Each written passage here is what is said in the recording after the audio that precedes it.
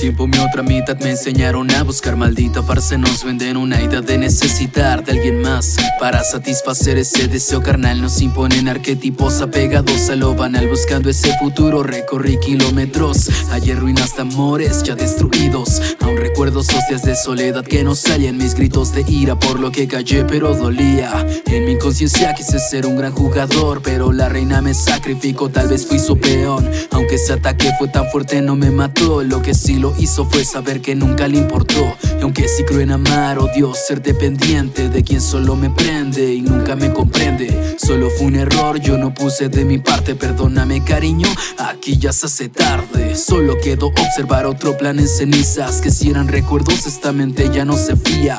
Aquel sueño tal vez fue una ilusión, quizás fue tanta hierba o tal vez fueron las de Acepam. Solo quedó ver cuánto fallé y claudiqué, buscando excusas para no afectar tanto a mi psique. Lo hago y no lo hago por llamar la atención, lo único que busco es no quedar en un rincón. Digo, si cada persona es un engrane y no emboné, puta me hicieron creerlo y al final yo que gané. Según debí hacerme sentir conectado, vivo, solo debí saber cuándo alejarme hacia mi limbo. No tengo recetas o trucos, solo debes esperarte a que la tormenta pase o te acostumbres a empaparte. Yo rapeaba sobre todo complejo a diario raro, bajé tanto ese ruido y miro y alcanzo a ver mi estuario. Encontró uno que otro pez, pero como debía ser, si los zangulles después no tendrás que comer, ¿ves? No lo entendí muy bien, lo único que nunca olvidaré. Hubo rencor por ti mujer y por placeres fugaces. Hay seres objetos que no salen de este planeta, se pierden en laberintos y si no salen les frustra. Yo mando señales de humo claro desde mi mundo, pedirte perdón amor eso ya es absurdo. Solo quedó observar otro plan en cenizas, que si eran recuerdos esta mente ya no se fía.